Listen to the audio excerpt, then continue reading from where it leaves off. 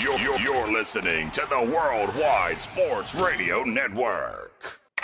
Didn't you coach Burt Reynolds? Yes, I did. Was he any good? He was a defensive back. I know. Was he any good, I said? 103.9 FM LI News Radio presents The Weekend Crunch with Errol Marks and Speedy Petey. Hello, Long Island, New York, and around the country. This is The Weekend Crunch. I'm your host, Errol Marks, my co-host, Speedy Petey. Remember, you can listen to our show every single Saturday from 7 p.m. to 9 p.m. New York Eastern Time only on 103.9, the LI News Radio Network, brought to you by New York Sports Team Magazine and the Worldwide Sports Radio Network. It is no longer Super Bowl weekend. We move forward as probably the slowest time for sports. But how are you? I'm going to take advantage of the slower sports weekend by doing non-sports stuff. Me and my family tomorrow are actually going to see Hamilton on Broadway. It was a Christmas gift for my parents. We all love the music, the soundtrack. My first time on Broadway, I think in 11 years. Hamilton, a high-grossing play, and we're looking forward to it. I've been to Broadway. I've seen a couple of Broadway shows. I've never seen Hamilton, but I'm sure it's a great show. But I'm not a Broadway guy. I'm a sports guy. But a little bit later in the show, he will be talking to Eagles and Phillies Spanish language broadcaster Oscar Budahen. I'm sure he has his own thoughts with the Super Bowl. And I'm definitely going to get into the Philadelphia Phillies and the special year that they had, almost winning a World Series when nobody thought they should have been there after firing Joe Girardi in the middle of the season. So we will get into that with Oscar. We will get into Super Bowl 57. Jets set to meet Derek Carr this weekend. Derek Carr is jumping to different organizations, seeing what they're going to offer him and where his future will lie as the 32-year-old is going to be looking for his starting quarterback position elsewhere away from the Raiders. Rich Cimini reports that the Jets could shed up to $55 million in cap space. Well, if they want Aaron Rodgers, they want to sign Quinn Williams. It'll be very interesting to see what the Jets do when one of these quarterbacks fall to them. And I believe they'll get one of them. Patrick Kane is willing to waive his no-movement clause for the Rangers or Maple Leafs, not interested in coming to the New York Islanders. Boo-hoo. Kevin Durant says Kyrie Irving trade took away the Nets' identity. I was upset we couldn't finish. You were never going to finish. That was a clown show. I think he's got a smile on his face. He's in a better organization with a better coach and a better all-around team. Why would he be complaining? Kyrie Irving's over there in Dallas, and the last time Dallas won was with Jason Kidd as a player. Dirk and a bunch of old guys. Oh, he was an old guy, too. Yes. Knicks go into the All-Star break 33-27 as a number 6 seed in the Eastern Conference. What could the Knicks do in the second half of the season with only 20 games left? So the Knicks are playing pretty good basketball. They've won 3 in a row. Josh Hart looks like a great acquisition for him. Him and Jalen Brunson are very good buddies from Villanova. Frankie Montas undergoes shoulder surgery, will miss the majority of the season. I still think this is the best rotation in baseball, but maybe Frankie Montas wasn't that bad. It was his shoulder. Maybe the Yankees still have something in Frankie Montas. He's still fairly young. Watch out. Maybe he could be a good bullpen piece for them in the playoffs. And Moneyline Mania with Chaz. And yes, Wes is back as he is cashing his money tickets. Cashing his Chiefs tickets. Yeah, let's not get into that. Actually, we should get into that. Super Bowl 57 recap. And I've been saying this, and not because Arian Foster said it, that it's scripted. I don't believe the full season is scripted. I do believe that the NFL knows who is making the playoffs, who's going to the Super Bowl, and who is going to win the Super Bowl. I had the Eagles winning the game, but I also said if the Eagles don't win, it's not going to be because of lack of talent or Kansas City is better. They were going to lose because of my thoughts that the Eagles were going to dominate the first half. Patrick Mahomes was going to limp off the field, pretending that he was hurt. And then in the third quarter and the fourth quarter, he miraculously could run. He can make every single throw off his back foot. Kansas City comes back going into the fourth quarter. Penalties miraculously started happening at the end of the game. And Kansas City wins by 3. But there's a lot of things that stood out in this Super Bowl. Patrick Mahomes is the first player in NFL history to win 2 Super Bowls and 2 MVPs his first 6 seasons. This is Mahomes' first Super Bowl where he did not have a turnover in a game. Only 2 players had more than 3 catches and more than 50 yards receiving, Juju Smith-Schuster and Travis Kelce. Jalen Hurts broke the record for the most rushing yards in the Super Bowl with 70, breaking a record held by Steve McNair at 64. Jalen Hurts tied Steve Young's record of combined 374 yards of scrimmage. Jalen Hurts joins Terrell Davis as the only players in the Super Bowl history with 3 rushing touchdowns. For anybody to think that Jalen Hurts wasn't a competitor, wasn't an elite quarterback, doesn't deserve to be in the Super Bowl, and for all the Eagle fans, we're tossing him to the side because the Eagles have a top 10 pick, thank you to the Saints, and they were going to bring in Bryce Young or CJ Stroud. Jalen Hurts proved himself enough this year that he is the franchise. He is the face of that organization. He is going to be asking for a contract after next year. Sign the kid this offseason. Give him the $50 million because after 2024 with the Amazon contracts that the NFL is going to get, the salary cap is going to shoot up and you're going to have to pay these quarterbacks even more money. The number one priority this offseason is sign Jalen Hurts. But the Super Bowl, there were so many things that stuck out in the game. Was Patrick Mahomes great? He was not. 180 yards, throwing a couple of touchdowns. If you want to sit there and think that that was a great game by Patrick Mahomes, you're dead wrong. This was not one of those games that you could say Patrick Mahomes is an elite quarterback, is one of the greatest playoff quarterbacks. Even though he was the MVP and he won an MVP, he wasn't the MVP. The game was sloppily played in the first half. I don't know what happened to the Philadelphia Eagles. The Philadelphia Eagles, a top 5 running team,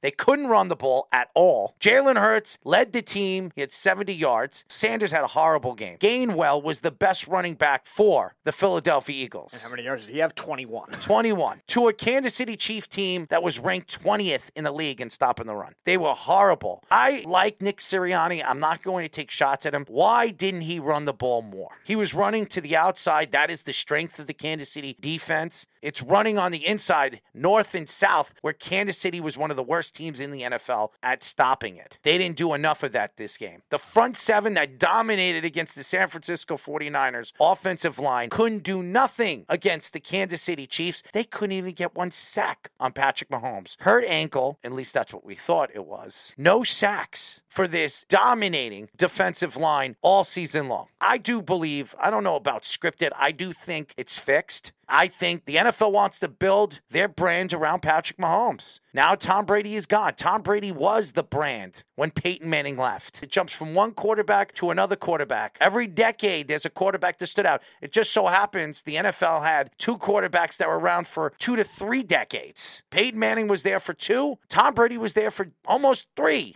And Patrick Mahomes is being compared to Joe Montana now. After 5 seasons as a starting quarterback. Yes, he's won 2 Super Bowls. He's a fantastic talent. He's got one of the best tight ends in NFL history in Travis Kelce, who, by the way, doesn't like to shut up at all after they win. This is a good team. They have an all-time great coach who knows how to draft. Is the Kansas City Chiefs the Patriots of this era? Are they the dominant force? Are they the evil empire of the NFL? For years, everybody hated the Patriots, trying to find a way to prove that Bill Belichick was cheating. And he was. But they tried to put the Patriots' Super Bowl championships down. Now teams and people are going to try to find reasons why Kansas City is cheating, or Andy Reid is doing something with schemes that is illegal. This game was a little fishy in the second half. Was the penalty heartbreaking for the Eagles? Absolutely was. And everybody says they were in field goal range. It doesn't really matter. If that penalty didn't happen, they would have kicked the field goal and it would have gave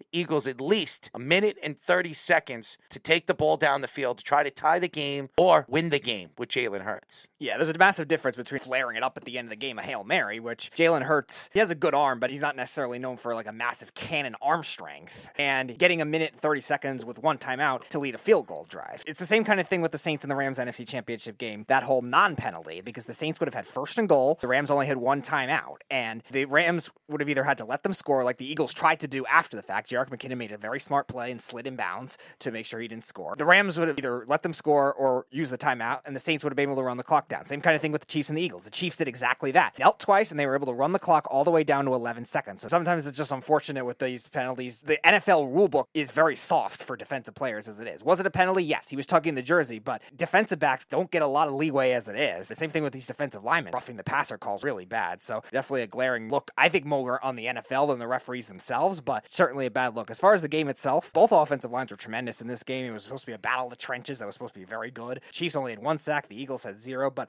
I think the main difference is what you were saying. The Eagles were not able to get their running backs going. And we've seen the Chiefs have run defenses that were worse than this one. This year, per carry, it was below average, but their overall run defense was top 10. The Chiefs in previous years had bottom 10 run defenses and were able to step it up when it mattered most. You look at Derrick Henry in the AFC Championship game in 2019. You look at the 49ers in that Super Bowl that had that lethal three-headed monster of a running attack. And you look at the Browns the next year with Nick Chubb, who I think was the second leading rusher in the league. The Chiefs can stop these guys when it matters most. And that was, I think, they ended up being the difference. I think the difference was that the Chiefs could run the ball and the Eagles couldn't. Isaiah Pacheco was the best runner as far as the running backs were concerned. 15 for 76 yards, 1 touchdown. In the beginning of the season, Isaiah wasn't even the starting running back. He was the third option on this team in the beginning of the season. Had a good preseason, but yeah, didn't start right away. Still at Clyde Edwards-Helaire, he got hurt. He'll be gone now. Jerick McKinnon kind of took over. Everyone thinking Ronald Jones was going to take over. Melvin Gordon they signed. Those guys barely played because Pacheco played so well. He played well, and he is going to be a beast of a man. He had a fantastic game. Patrick Mahomes didn't have one of those crazy games. He was 21 for 27, 182 yards, 3 touchdowns. Was it an MVP game for him? No. I think the MVP went to the offensive line. They protected him, they kept him safe, and they put him in a good position to succeed. It was a crazy Super Bowl. It was a close Super Bowl, and it was probably fixed. Some people would probably say that I was nuts, but I'm not the only one that believes this. And I think with sports, it's become entertainment now. The NFL, with betting, crazy things happen all the time in the Super Bowl. If you look at the last 5 Super Bowls, tell me it's not fishy what happens in the second half of all those Super Bowls. But it was a great Super Bowl. Congratulations to the Kansas City Chiefs. The Eagles definitely have to get back on the horse as their coordinators are, parting ways. One goes to Indianapolis, the other one goes to Arizona. It'll be interesting where the Eagles go when it comes to the defensive coordinator position and the offensive coordinator position. The Colts fired one ex-Eagles offensive coordinator and hired another one. Now, the New York Jets. Quarterback carousel. If you're a Jet fan out there, you want Aaron Rodgers. I don't care how old Aaron Rodgers is. If he could still play, he gives you the best chance to win now. Lamar Jackson, everybody's been talking about if he gets franchised, he's going to want to go elsewhere. The Jets are connected to the Baltimore Ravens because of Joe Douglas. Ozzie Newsom's last pick of his career as a GM was Lamar Jackson. So a lot of things that really stand out on why a lot of people, including Peter King, think that the Jets should go after Lamar Jackson would make sense. Derek Carr is visiting the New York Jets this week. If I were the Jets, I would sway him. This is the organization he wants to play for. Because if the Jets sign Derek Carr, you don't have to trade picks. All you have to do is pay him.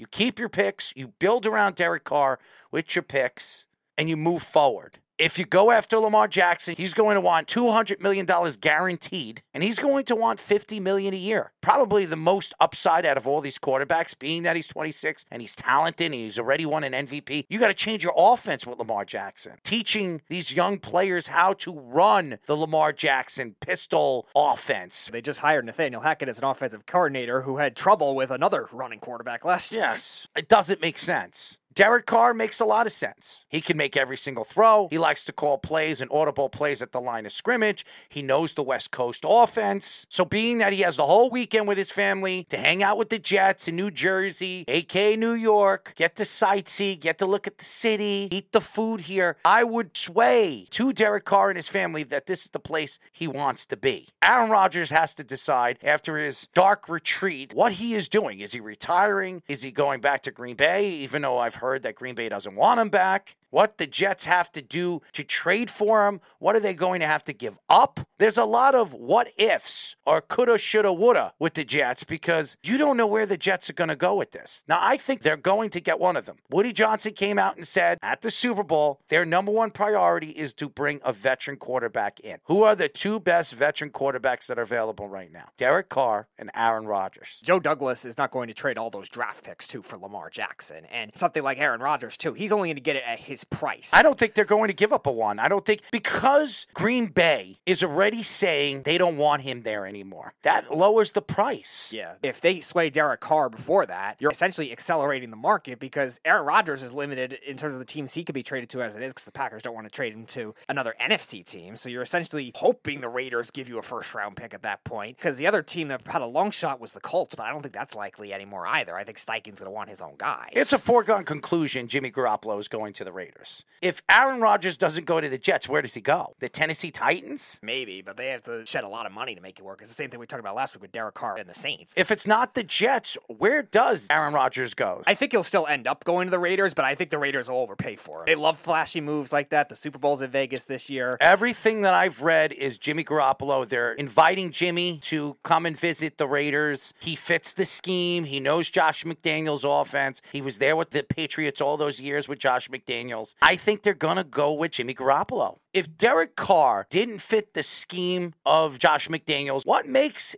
anybody think that Aaron Rodgers is going to want to run that scheme? Aaron Rodgers likes to call audibles at the line of scrimmage. How is Josh McDaniels going to change his mind when we know he's an egotistical maniac? It's not going to work. Josh McDaniels, you don't deserve that kind of ego if you trade for Aaron Rodgers. Aaron Rodgers gets full-blown control of every audible imaginable. It's not going to happen. I didn't think it's going to work. That's why he's not going there. He's stubborn as hell, but I feel like it's still a move the Raiders front office. There's no way the Raiders are going to do that. Jimmy Garoppolo's been in a Super Bowl. He is taking teams to the playoffs. I think it makes a lot of sense why they would go after Jimmy Garoppolo. You could still win with Jimmy, and Jimmy is going to run the scheme that you want him to run. Aaron will not. The Jets have Nathaniel Hackett. That's Aaron Rodgers' man. Nathaniel Hackett and the Jets are the perfect fit and the only fit for Aaron Rodgers right now. So if Aaron doesn't decide soon on what he wants to do, the Jets are going to go elsewhere, and it will be Derek Carr. Derek Carr is going to go see Carolina, the Buccaneers. There are 4 teams David Carr said that Derek Carr will be interested in, and he wants to go to a team that has a top 10 defense, a good offensive line, and weapons. Buccaneers don't have a good offensive line, so why they're the betting favorites to get him, I'm not really sure. They definitely have the weapons. It's Tampa. They won a Super Bowl. Derek would like the sun. He was in Vegas. He was Oakland. He's been in hot places his whole career. So Tampa's a beautiful city, and I think that would be a place he would love to go. But Tampa Bay, Carolina, and the Jets, I would want to go to the Jets. The Jets are a young team, up and coming. They still would keep all their draft picks. You can rebuild certain pieces, the offensive line, drop some of these players and bring some safety help in free agency. There's a couple of good players in free agency that the Jets could sign at a cheap rate because they're veterans.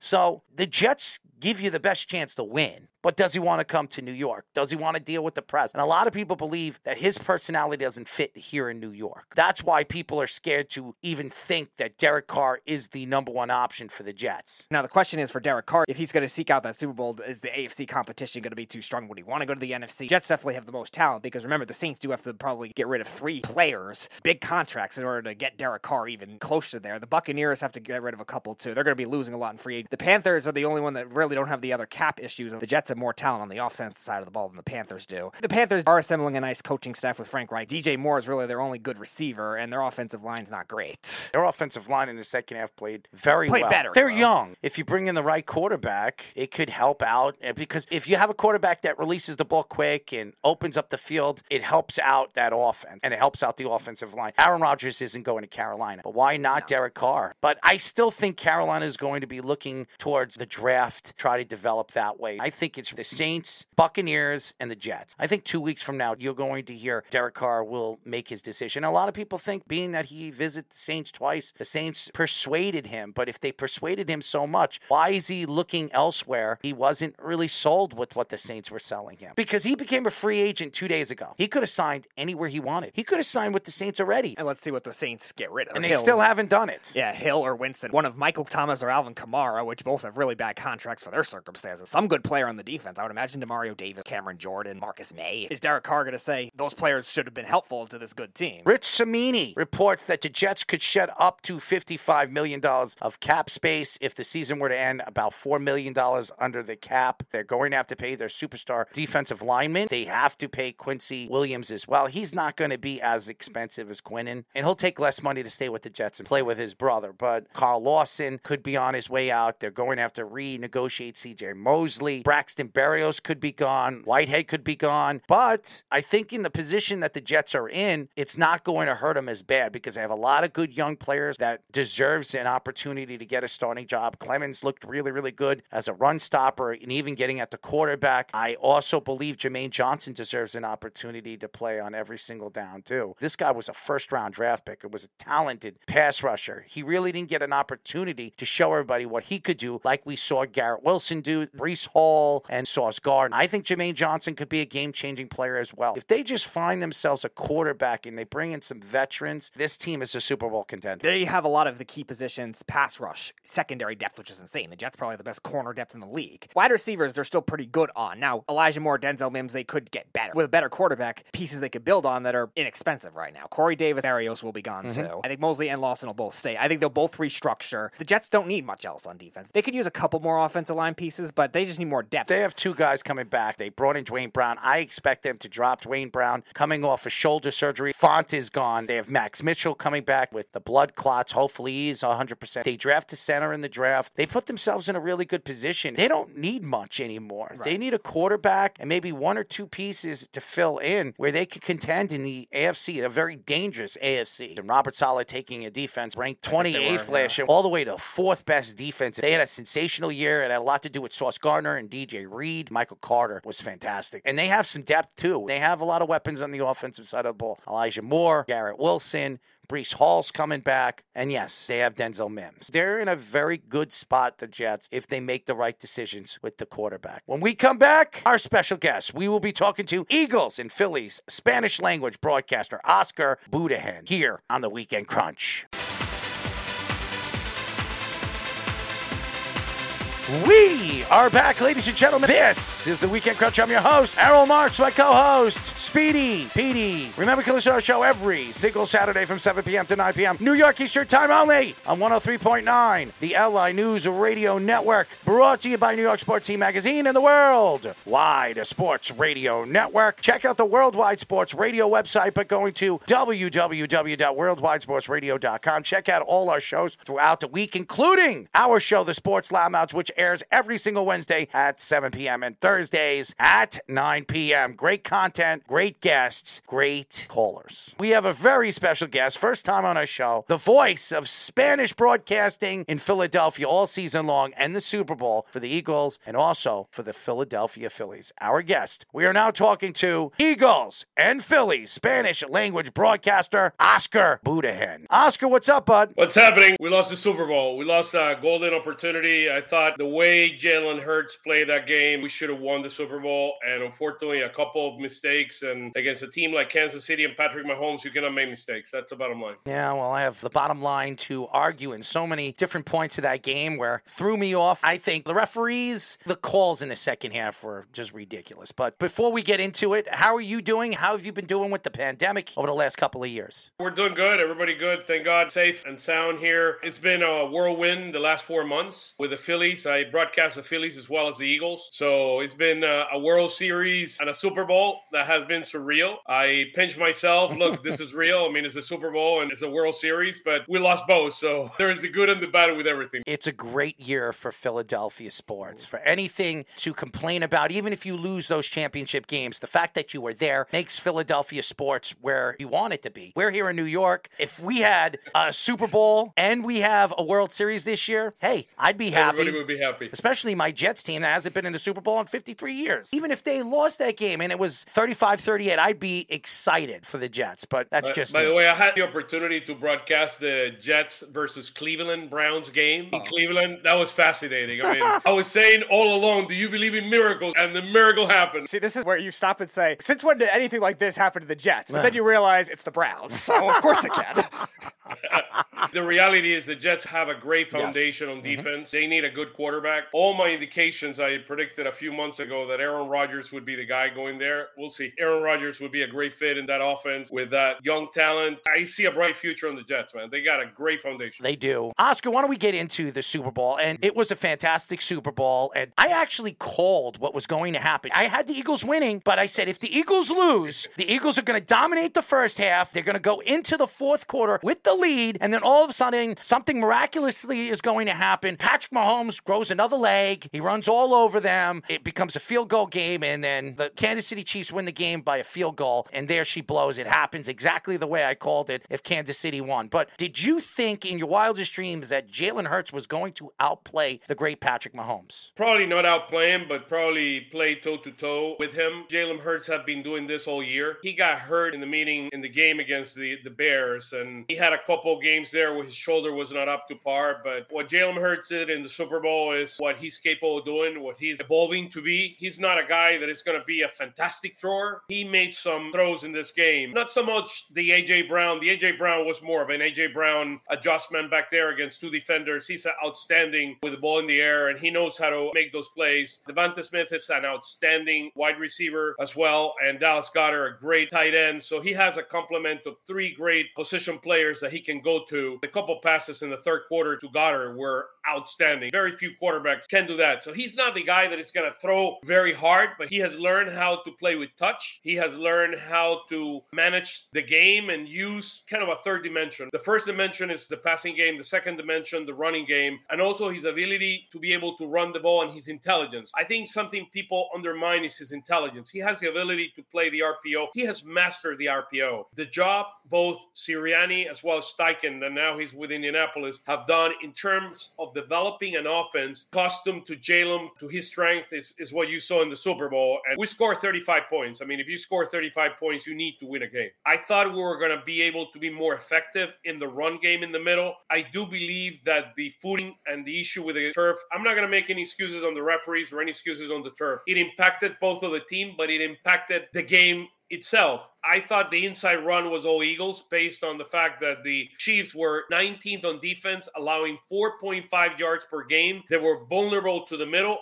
You didn't see that many runs from the middle. Every time that a running back got the ball, they're wanting to go outside. Miles Sanders wanted to go outside, and I said, look, you need to run through the middle. You got to run north-south versus east-west, and that represented an issue, and Sanders was not effective in this game. Yeah, I saw this too, and it looked like the blocking was still pretty good too, and I'm like, where is he cutting to? Boston Scott did it once too, on the right and on the left. The only person that was running very well was Gainwell. Yeah, Gainwell has been doing that to cover, being the main guy for the running game since the Giants game, and he took it to the 49ers, and he did the same thing at the Super Bowl. Unless he wants to come in on a friendly deal, that was probably the last game for Miles Sanders in Philly. So the other thing that was a big strength of the Eagles this year that disappeared in this game was their pass rush. I know the Chiefs' offensive line is fantastic, but barely saw any pressure in this game by the Eagles' front. Are you surprised that they really couldn't get any leverage, both with their run defense, where the Chiefs rushed for 158 yards in the game, and also with their pass rush? I do believe, particularly in the pass rush, not so much on defense. The run defense has been an issue for this team since the beginning of the year. At some point, we were 22 in the NFL on rushing defense, but I do believe the turf has a significant impact on our pass rush. Our pass rush is significantly better than the pass rush of the Chiefs, and it did not show in this game. And I think the turf, and I'm not trying to make any excuses, it impacted both, but the defensive line of the Eagles, outside of Chris Jones, is better than the defensive line of the Chiefs, and I think the turf had a significant impact. Guys are slipping, they couldn't get good footing, and that is key. A guy like Sweat that has done a tremendous job using his speed in the outside, or Hassan Reddick that came to the game with 19 and a half sacks in 19 games. There were very, very limited factors. I mean, I saw Hassan Reddick a couple of times trying to get to Mahomes, and look, Mahomes is the number one quarterback in the NFL in pressures. Every time Mahomes is under pressure, you only can sack him 10%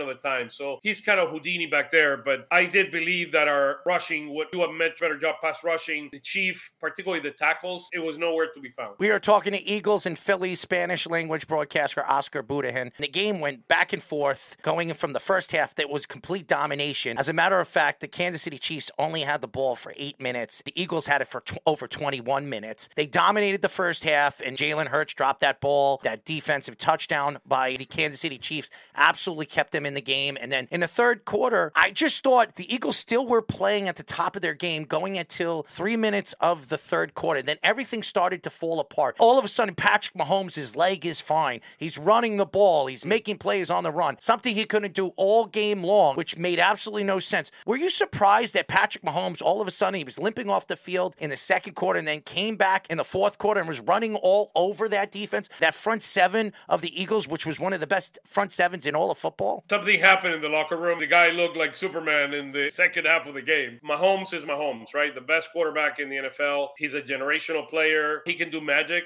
I don't think this game was won by Mahomes. Outside of that run that he made at the end to kind of clinch the game, 29 rush, that was his best play in the game. Yeah. The two passes that he made, it was mistakes on the Eagles defense. A great scheme ran. The Eagles did a very poor job adjusting to kind of a lot of the shift that Andy Reid put in this game, and they couldn't find answers. Every time they were shifting and moving prior to the snap, the Eagles would fall for it, and they would get out of position. And the touchdown to Tony and the touchdown to Kelsey was a real touchdown. Yes. It was a mismatch between a safety, Epps and Kelsey. But the other two touchdowns were misplaced by the defense. We just did not adjust it properly to the shift, and that cost the game. Even them scoring them, we had a chance. And unfortunately, the ref threw that flag there, and Jalen Hurts could have had the clock with the Chief up by 3 with 1:43 and a couple of timeouts, and anything could have happened then, and we don't know. The ref took it away. The ref took it away 2 weeks ago against the Bengals, too. Yes, that was a penalty on hitting Patrick Mahomes on the outside of the hash, but you don't call that in a big game. That gave them field goal range and put them in a position to win the game. We don't know what could have happened if it went to overtime, but you don't do that. I thought it was unsportsmanlike for the Kansas City Chiefs to do the things that they did at the end of the game, not giving the Eagles opportunity. This is the Super Bowl. Millions of people watching the game. I understand you're trying to win the game, but you want to see craziness happen in the Super Bowl, and you don't want to take that away from a team because I'm going to kneel, I'm going to make sure that we don't score the touchdown or kick the field goal quick so we don't give them a chance to win the game or come back or bring it to overtime. I don't like that. It's football. It's a game. It is football, and is within the rules, and you're going to win the Super Bowl, and I would have probably done, the Eagles would have done the same thing. I don't think so. It's just the call. That call in that moment, in an NBA Finals, you won't call that. In a Super Bowl, in the fourth quarter, you will not make that call. And they were holds before that were interferences that were significantly worse than this one. I was disappointed. I thought we had a very good chance coming into this game. My final score was 30-28 Eagles. I would have loved for Jalen to have that minute and 43 seconds to try to prove the magic. He did something very similar against the Indianapolis Colts, and the guy is special. Jalen Hurts is a franchise quarterback. He's a special talent. He doesn't have the same passing capabilities that Mahomes has, but Mahomes doesn't have the running. What that kid did in that two-point conversion shows you who Jalen Hurts is. He's a man with a mission. He has a will to win, and he's going to do whatever it takes for him and his team to be able to win the game. The coaching, the defense not being able to guard a lot of those yards for the catch, short passes, the offense having trouble running to the outside, running up the middle. Do you blame that more on the coaching, or do you think that was just more the players just not executing? And we know both those assistant coaches have been very good throughout the year as they both just got head coaching jobs. Gannon brought to this game the fourth best defense in the NFL. Mm-hmm. They were number one in passing. There's a reason why they were the number one passing. There's a lot of people are going to say, well, they didn't play anybody. Well, they played Aaron Rodgers, they played Tannehill, they played Dak Prescott. But in the second half, Mahomes was 13 out of 14, and they ran 114 yards out of the 158 they had in the game. They ran a lot more than I would have expected we were going to allow them to do. But in those two plays, the first one, I put it on the players that they should have seen what was happening. For a moment, they lost track where the player was, trying to adjust the defense. But on the second one, you should have made an adjustment and know where this was going, because they were both motion fakes, and both times we fell for the same play. We are talking to Eagles and Philly Spanish language broadcaster Oscar Budahan. So why don't we get into the Phillies and going to the World Series, firing Joe Girardi in the middle of the season. Thompson takes over. To me, manager of the year. Changed this team for the better. Got everybody to play the way Joe Girardi expected them to play before he got fired. The bullpen started pitching better. What was the difference between Joe Girardi and Thompson when he took over as the manager? They have different personalities, and their personalities absolutely showed throughout the season. In the first part where Joe was there, Joe is a lot more demanding. He has a lot more of a regimented approach to things. When Thompson took the team, he basically said, look, I trust you. I know you're going to do the right thing. And he's a lot more of a player's manager, kind of believing in them, trusting them, and giving them full ownership. This team is a team that has a lot of players that have a lot of experience. I mean, Harper, Schwarber, Realmuto, Hoskins. These are not young players anymore. These are players that know how to play the game and trust in them to lead the way. And Schwarber did an amazing job. He's more of a vocal leader leader in the team. Harper is more kind of, I'll show you what we're capable of doing. Everything came together at the end of the season, and it was absolutely magical. And together with the fans were able to do, and the players, it just started building up. We beat the Cardinals, we beat the Braves, we beat the Padres, and we found ourselves in Houston. Their pitching was significantly in a much better shape than we were. They had a 6-man rotation in September. Nola and Wheeler, their arms were about to fall off. We couldn't pitch anymore, and our pitching just basically got tired. So what about the Phillies offseason? They were very active, and I thought for very good bargains, too. Trey Turner was the big name, 11 years, $300 million, took $40 million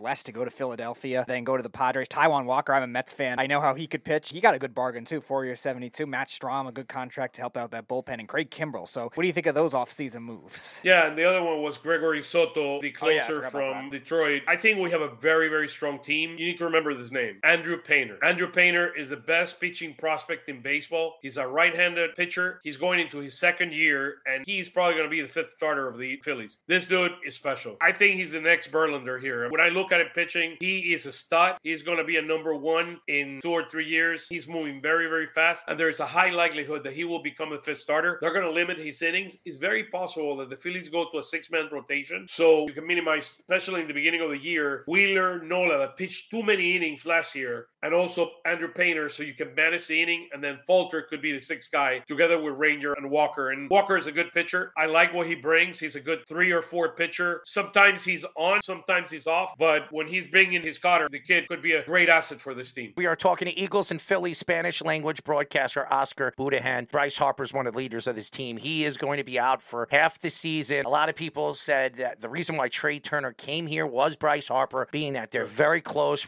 They played with the Nationals. They grew up together. Having the elbow surgery, he wasn't 100%. He didn't like the fact that the DH was going to the National League. It helped out in the playoffs. It kept him in the lineup. And now the DH is there in the National League forever now. What are your thoughts to the DH in the National League? And what are your thoughts to Bryce Harper coming back and being a big part of the second half of this Philadelphia Phillies team? The baseball that we live in the 80s and the 90s is different than the baseball we're living today. The world moved to analytics. The world moved to shifts. The world moved to a number of different things. And the other thing is the game got too long. Each game is taking 4.5 hours. So I think some of the rules that are taking place about avoiding shifts so we can have more hits and being able to have that pitching count, which is going to be interesting how pitchers pitch in the beginning of the year, are significant changes. I mean, it's going to impact the game. There are some pitchers that are right now bulking, or there are pitchers that take their time or throw 3 or 4 times to first base before going to home plate. The game is going to change. And the reality is that it's changing. The speed is going to play a little bit more of a prominent role. Left-handed hitters are probably going to be benefiting from avoiding in shifts. So we're going to see a change in the game, hopefully for the better, and we're going to see games that are a little bit shorter. With regards to Trey Turner, he's a superstar. To me, he's the Joe Burrow of football.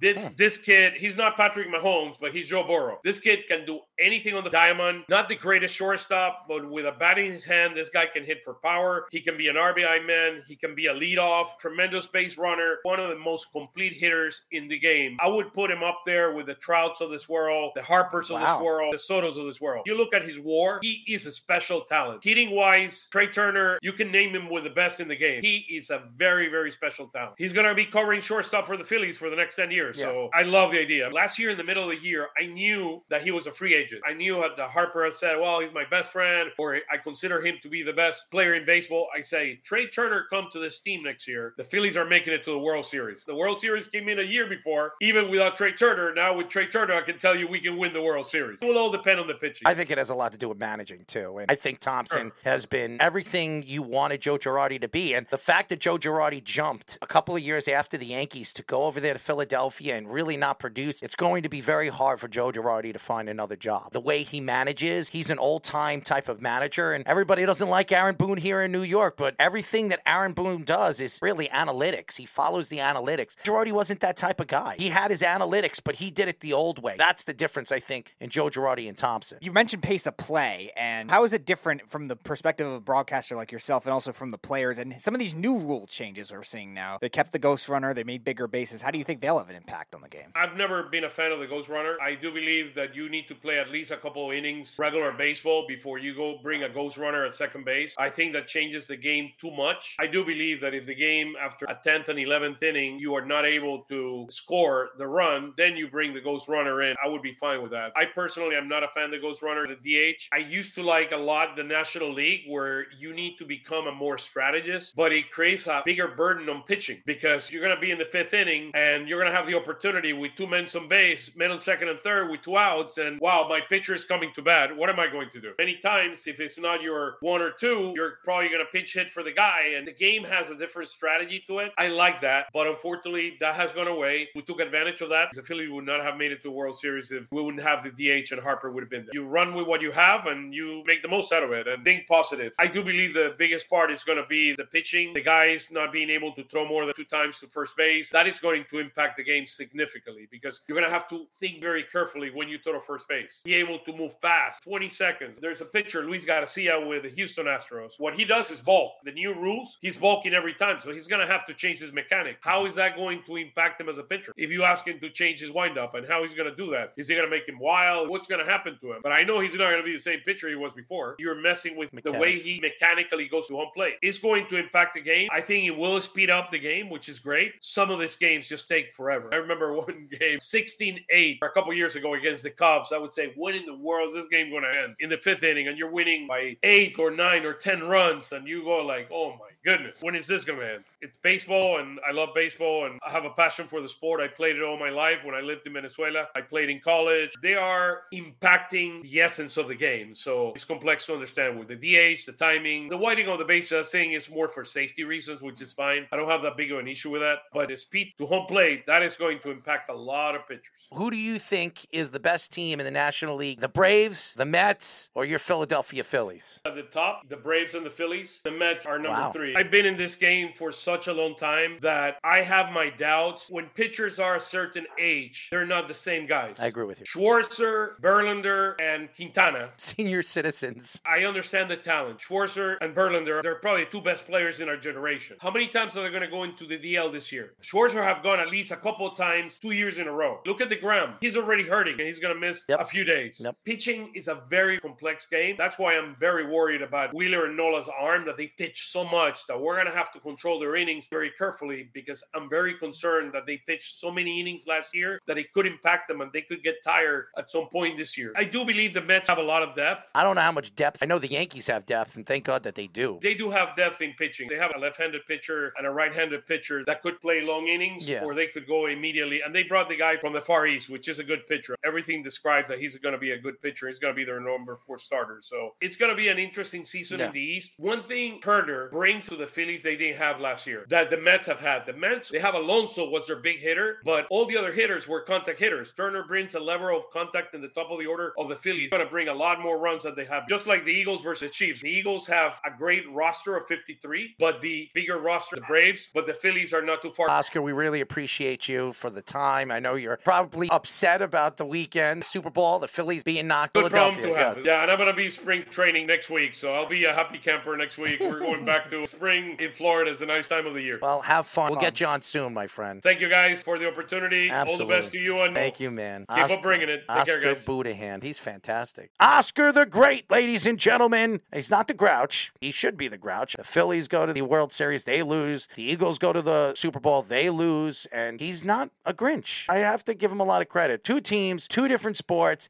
in the same Philadelphia area failing to win a championship. But congratulations to the Eagles and the Phillies. Thank you, Oscar, for joining us. You were fantastic. You could tell he's a broadcaster, very well spoken and good passion with both of the teams. You would never have known that he is a Spanish broadcaster. All the enthusiasm that he has, especially with the Eagles, with the Super Bowl. Tough way for them to lose, but he was fantastic, very insightful, and a great guy to have on this show. He might be a Grinch because the Eagles are green and the Phillies mascot is green, but he definitely showed more positivity, enthusiasm. And when we come back, 2 very positive guys that love betting and handicapping. 2 of the best. Moneyline Mania with Chaz. And yes, Worldwide Wes. He's back. And he is bragging. When we come back here on the Weekend Crunch.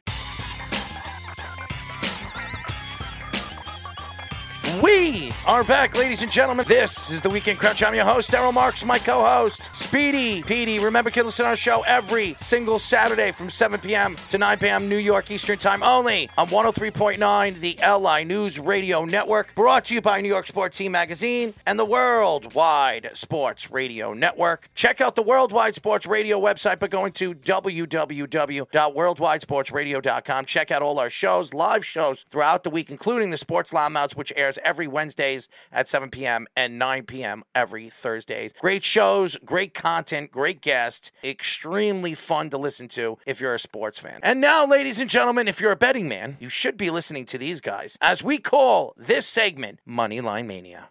This is Moneyline Mania with Jazz and the crew. Well, I don't know about you guys, but I thought the Super Bowl was fixed. Absolutely disgusting, those referees in the fourth quarter. But Kansas City wins another one. I want to throw up. Worldwide West has a smile on his face, and our friend Chaz. How are you, Chaz? Everything I said happened. I hit every single one of my bets before the first half ended. So it was a surreal second half for me. But Blackhawk West spent 2 weeks taking everything he bet and put a little bit with a parlay with the money line, a little with the parlay with the Chiefs. So I had 4 plays in the first half, won all my bets before the half was over. It was wonderful. But this dude hit 43 of them. He's a lucky man. That's not luck. 43 that was a bets. penalty. You touch me when I can catch the ball, they're going to call that. If it's on the other side, if the ball went to the right, that play is over. It's no penalty. But the bottom line is, they're the better team. They proved it. 5 years, just an incredible run. But come on, 43 tickets on one game? That's amazing. I can agree. They had not been throwing that flag for that type of situation all game. And that flag being thrown at that time probably wouldn't have been thrown earlier in the game, but it was a hold. But they were in field goal range. But that wasn't the point. Away. Because of the penalty, it was a first down. It took away the opportunity for the Eagles to take the ball down the field, maybe kick a field goal, maybe score a touchdown and win the game. Yes, it should have been a penalty in a regular season game. In a playoff game of that magnitude, you don't call a penalty. It didn't affect the play. Let me ask you this, though. Was it a football move when they overturned Bolton's second touchdown of the game on the pick six? Was it a football move against the Bengals in the fourth quarter when the referee let the play go on and then after the play was dead, they called a timeout? We're talking about the Super Bowl, and that was a legitimate catch, an attempt to make a football move, and they overturned a Chiefs touchdown. However, in my defense, I had already cashed the ticket on the first one because it was an anytime defensive touchdown, an anytime special teams touchdown. They almost had 3 of those. They had one called back, and the punt went out at the 4. That was amazing. The defense and special teams. They were winning that game regardless. If they had to kick 3 and give it back to Jalen Hurts with a minute and a half, the way that team was amped up, they weren't going to score again. The better team lost, as the Eagles were the better team throughout the season. The Eagles look better most of the season, but if you look at the strength of schedule and the opponents, you just look at the quarterbacks that they played. Every time the Eagles played a quarterback that was worth anything, that quarterback hung over 30 on him. Dak Prescott hung 40. Trevor Lawrence hung 30. The Eagles did not play a very strong schedule. They're in a weak division. Yeah, no, I don't know about that. I heard that, and I said, well, the weak division. I asked that 3 of their teams were in the playoffs. The bottom line is if I have the ball, and I give you the ball, and you take it all the way back, and you get points, but I have the ball, but I gave you the ball, you're not going to win NFL games. Screw the refs. The refs have nothing to do with it. You can't give the ball to the other team and let them score a touchdown. Don't blame the refs. You gave the ball to the other team. That gives them points. You can't do that. It's fixed. All the Super Bowls are fixed. To get 2 of them. The guy, he doesn't know it's getting called back when he's in the end zone. I actually had that happen to me, and it really sucks. Especially if you ran like 50 yards with the ball, but you're the only one in the stadium that doesn't know it's a touchdown. It's hard to come back from that. I picked the Eagles to win. If the Eagles lost the game, I pretty much called everything that was going to happen all the way into the final play of the game. I said it was going to be a field goal that was going to win. I said that Patrick Mahomes was not really hurt, that he was going to come back in the third quarter and look like nothing was wrong with his ankle. I also said that the Eagles, they were going to dominate the first half and fall apart in the second half with their defense. Anyways, are you guys ready? Weird week in sports betting, but people are making fun of football, and because of Wes's CFL background, I just tag along. Now I've caught up. It's like Yoda. I'm not necessarily trying to be equal to him. I just want to be as good as him. And it just makes XFL an opportunity for us. Now, not Saturday and Sunday, and maybe not week 2. But by the time week 3 rolls around, we'll know who's coaching, who's playing. It's only 8 teams, too. We have experience in that small leagues, Wes. The XFL, all I'm doing is taking points. I'm not studying rosters. I'm not studying teams. I'm not betting full units. These are like quarter units, even 10th units. But I'm just taking points, as many as I can. So 4 games this weekend. San Antonio is at home getting 2.5 points.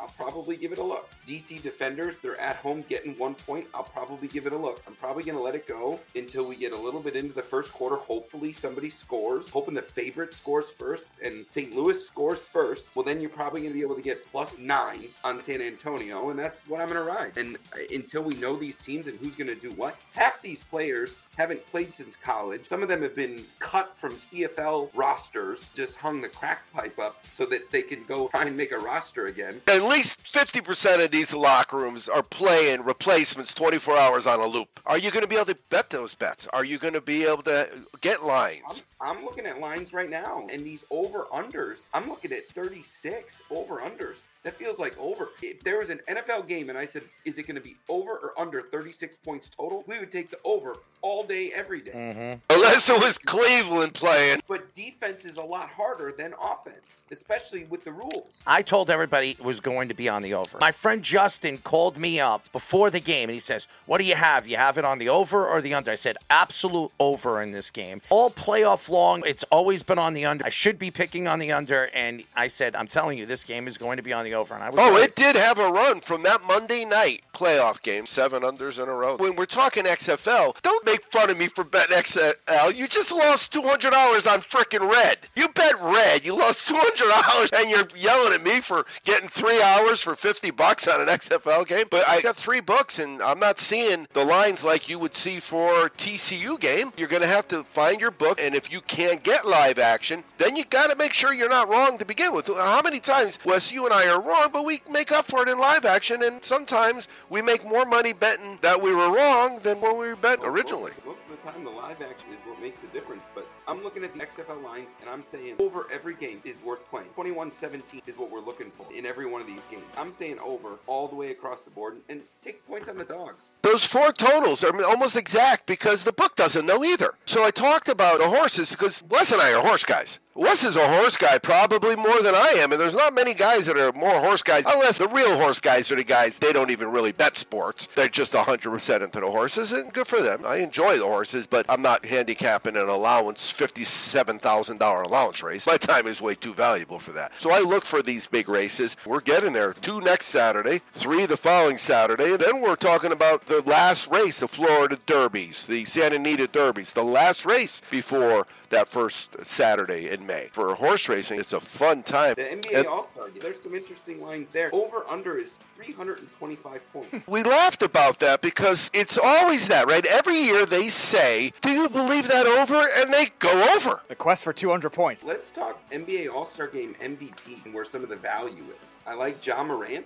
plus 1,100. I like Donovan Mitchell, plus 1,000. I like Jokic, plus 1,800. There's value there. 18-1, 11-1, and 10-1. And those are all great players. It's going to come down to minutes and who wants to be in there. LeBron is plus 450. I don't see LeBron winning this MVP. He was in Cleveland last year, and I don't see him wanting to put the minutes in to put up those numbers. Giannis is plus 650. I don't see him putting in those kinds of minutes either. He's been somewhat banged up. Same thing with his wrist. I don't even think Giannis plays more than 15 minutes in this game. And the guys I'm picking, I think that those are just marquee names that might have something to prove. It's my league now. Tatum might have a chip on his shoulder, and he might be looking to show you that he owns the league now. That pays 10-1. What about this 3-point contest? 3-point contest, I like Tyler Herro, and that's plus 800. The shortest odds on the 3-point contest, Damian Lillard, is plus 300, but I like Herro in that one. I like Damian Lillard. Dame? Yeah. It's either Dame or Jason Tatum, because Jason Tatum could shoot him too. I don't have a problem betting the odds-on favorite. I just parlay Kelsey and Hurts. Sometimes the best is the best, and in hindsight, how many horses have we looked at that we got $5.20 for $2, and we said, oh my God, we just stole some money? I don't think Damian Lillard ever gets enough respect in the NBA how good he is and how good of a shooter he is. Damian Lillard never won the three-point contest. So I think this is the year Damian Lillard pulls it out, and if he doesn't, Jason Tatum. Tyler Hero's a good shooter. Buddy Hield's a really good shooter, underrated. Something tells me it's Damian Lillard's three-point contest for him to lose. So when they're in the zone, it really is amazing. I go to the gym. I shoot the three-pointers. I know what it's like. I could barely get my arms above my head now, but it's just amazing. They showed Larry Bird's clip when he hit 11 in a row. I'm in awe. And then I look back to Kareem Abdul-Jabbar led the league in points for all those years till LeBron caught him, and he combined his whole season for three-point shots. He did it 2 at a time. Kareem Abdul-Jabbar held that scoring record since 1984. LeBron was born in 1984. Wow. Who do you guys have in a dunk contest? McClung is the favorite. I kind of like Sims. Before yesterday, Sims was the odds-on favorite. Somehow he fell out because McClung actually posted up some of his crazy dunks on YouTube, and he's been promoting that he's going to have some of the craziest dunks you've never seen. And you hear that all the time. That's a big discrepancy. Minus 180 for one guy and plus 300 for everybody else. I think Jericho Sims, he's the tallest one out of all of them. I think he's got something up his sleeve. He's not even the best dunker on the Knicks. If you're a basketball player and you live above the rim like that, you would want to have 8 people. You know what makes me sick about the slam dunk contest? Over the years, the slam dunk contest is the best thing about the All-Star Weekend. And then you put all these guys, Kenyon Martin Jr. Who wants to see Kenyon Martin Jr. stunk? Trey Murphy III, Jericho Sims, Matt McClung. I want to see LeBron James. I want to see the superstars go out there and show off their skills. You know why they don't want to do it? They don't want to embarrass themselves. MJ, Wilkins, Spud Webb, Vince Carter. No, there's no doubt that it was so exciting, and now they got 4 guys. It's like the Santa Anita Derby this year. 4 horses. They're all trained by Baffert. 4 guys that are bench players. The 3 has become what the dunk was 20, 30 years ago. The 3 is the most exciting. Part of the All-Star game last year was watching Steph take a run at the three-point record, watching him shoot one just nonchalantly from half court. You can't shoot the 3, you're not going to win games. Everyone enjoys Steph's nonchalant shooting except for Errol. I can't stand Steph Curry. One of the most overrated players in NBA history. Do you want me to tell you now that they're going to repeat? That's like saying Mahomes is overrated because he's only been doing it for 5 years. I'll make that bet with you. I'm okay to do that. I think the move is that we make it something more fun than money. It's 13-1, so the one person has to do is got to be 13 times harder than the other person. Well, the last bet I made with a friend had to do with singing a fight song and buying a polo. No, it's either a money bet or something crazy. Where I live is some of the best barbecue you can get in the world, and I got a package with your name on it. What kind of package? And I know that you being in New York, there's probably a variety of different foods I would love to have Amazon to me. I'm thinking a good trip to Rice to Riches, good Junior's Cheesecake. All right, let's do it. That's the bet. I've got either the Nuggets or the Phoenix Suns coming out of the West, and out of the East, Boston and the Bucks. Phoenix is probably going to win it as long as they stay healthy, but I like the Nuggets too. I feel strongly about Golden State again this year. I'm on Golden State or Denver out of the West, and out of the East, I'm either Boston or Cleveland. Cleveland's a good team defensively, and their best shooting percentage defense. They just got to learn how to finish games. That's what I like about Cleveland the most is they play a gritty brand of defense the way that a lot of teams don't. They can knock down the 3, but they play a really good early 90s style of defense. They can make teams look ugly. Boston doesn't want to get gritty like that. I don't think Boston wins. I don't think any of the teams that come out of the East wins. And if any of the teams come out of the East, it would be the Bucks that wins the whole thing. My problem with the West versus Golden State, Steph is injured right now, but Golden State is not playing this stop and start like most of these other teams. Phoenix, they're playing games with their roster. They got players in and out. Denver kind of does a little bit of the same, and Golden State is out there playing good ball without Curry. And Curry's going to come back, and what they're going to do this year, I hope, is what they should have done last year, is let Curry play as a 6-man. And then they won't know what to do. When Steph shows up halfway through the first quarter and he plays till the end of the first half, then he starts the third quarter. But Golden State is not playing tank ball.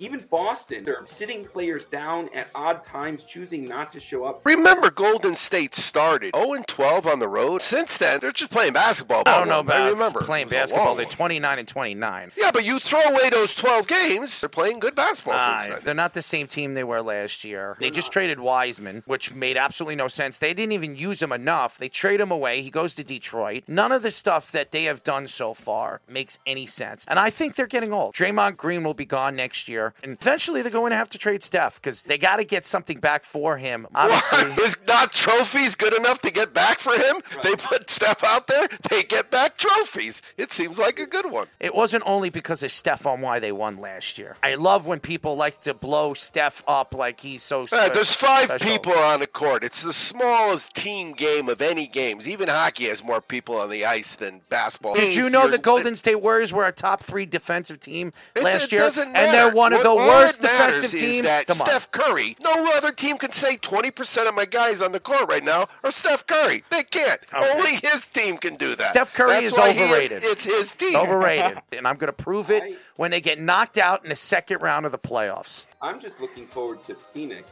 not being successful in their attempt to buy a championship. Kevin Durant wanted to go to the Nets, and he wanted to start his own empire. It didn't work out there with Kyrie Irving. And James Harden decided to jet out of there to the 76ers, and look what he has become. Nothing either. The third option in the playoffs. Yeah, you look at the Golden State Warriors, yes, they drafted their players, but 2 of their championships they bought too. They brought Kevin Durant in there. And when they did that with Kevin Durant, who was the best player on that team? It wasn't Steph Curry, it was Kevin Durant. They didn't trade for him. It was an offseason Yes, move. It was a signing, and Draymond Green talked them in the Hamptons. They didn't really need him. It wasn't, let's go get KD so we can win this. They were winning without him. They were already a team that was on their way. They won without him this past year. And I realized that there was a lot of injuries in the West, and they got hot at the right time. But what Phoenix is doing with the KD move, it just feels different than what Golden State did. All right, before we go, though, let's talk about some NHL futures because it's a good time to get some value. If you think you can figure out who's finishing strong and you hit a 4-team win your division prop, you can get some nice odds on that. Probably 13-1. Boston's a lock, but the other 3 are open, right? I'm on the Rangers. Yeah, the Rangers. I said that to you guys a month ago, and then they turned around and they made the move to get Vladdy, which only makes them better. I like the Rangers to come out of the East. The Canes shrink once they get to the playoffs, and I don't quite believe in New Jersey. The West is a hard one because I want to believe in Vegas, but I don't. And I want to believe in Dallas, but I don't. I really think Winnipeg is the team coming out of the West. They're getting good goalie play, and they're not allowing a lot of goals, and they're not killing themselves with dumb penalties. So Rangers Jets is kind of where I'm looking at the future. You're crazy. I want so badly to see Edmonton make it to a cup because they're so exciting to watch. They'll find a way for the goalie to mess it up somehow. And the other thing with Winnipeg is they have Dallas's ex-coach that just took them to the cup 3 years ago. So I have Boston this year, and I have Colorado. I think Colorado's going to come out again. They'll get hot at the right time. They're not having a very good season, but they're too talented. At the trade deadline, if they need a goaltender, they'll go after one. I still think Colorado has the talent, and Vegas is dangerous too. Vegas is playing really, really good hockey, and Vegas loves to make those moves at the trade deadline to really boost up their talent. The Rangers, I still question their defense. I don't care what they did with Vladdy. Vladdy doesn't stay healthy. Is he going to stay healthy all the way into the playoffs? When was the last time that Tarasenko stayed healthy for a full season? That's why he's gone. That's why the Rangers got him for nothing. I don't disagree with you on Colorado, but they lost some role players. Losing Kadri, that mattered. He was a great role player for them, and Cale Makar's got to get healthy. I don't really think it's their offense that's the problem. I think it's their defense. Their goaltender went out for free agency. They bring in an ex-Ranger. A lot of people were questioning on why they were going that route, but I do believe Colorado will make a move or two at the trade deadline and add a goaltender and help them move forward in their playoff run. So Colorado, Boston as my Stanley Cup. I'm going to do a Boston, Rangers, Jets, and Edmonton Oilers 4-team parlay to win. Edmonton Oilers, interesting. They've been there. They know how to get there. And then the Kings, Kraken, and Knights. If I have a team that I'm looking for, having a little bit of past history and knowing how to finish strong is important. I think with the NHL playoffs, it's all about the 4 lines deep. There are just a few teams that have the 4 lines that I could say are deep and then have the defensive pairing that you need to take your team to that next level. Looking at the Rangers, I don't think they're 4 lines deep. I think they're 3 lines deep. Is that kid line going to do what they did last year in the playoffs? And Lafreniere, he's played better. I don't trust him and Capo Caco in the important part. As long as they win their division, I cash my ticket. Then I don't worry about the playoffs. Carolina's winning the division. You're dealing with a good chunk of the season, so if you're not 2-3 points out of that position, you're going to get good odds, right, Wes? You are. That's where the value is. You're not getting value on Boston, even though everything says they're going to win the whole thing. For the division, that's not bad, though. You don't mind throwing somebody that's minus 180 in a parlay because the parlay odds offset it, and it's just a filler. You do it with Gonzaga every Saturday night, it seems like. That's it. You parlay it with Gonzaga money line. This dude spent 2 weeks telling you guys he's betting Chiefs money line with every parlay he makes as a tax. He called it a tax, but technically it's not a tax because he's giving it right back to himself, unless Plus, he's Robin Hood and King Arthur. 40-something plays. Come on. That's just amazing. Wes is the money man. I think cryptos will take off again by the end of this year. The cycle is 4 years. So the end of this year is going to start the next bull. Bitcoin is sitting in a range, and it's going to stay there for a little while. It's sitting between 20 and 24. The second it sniffs 25,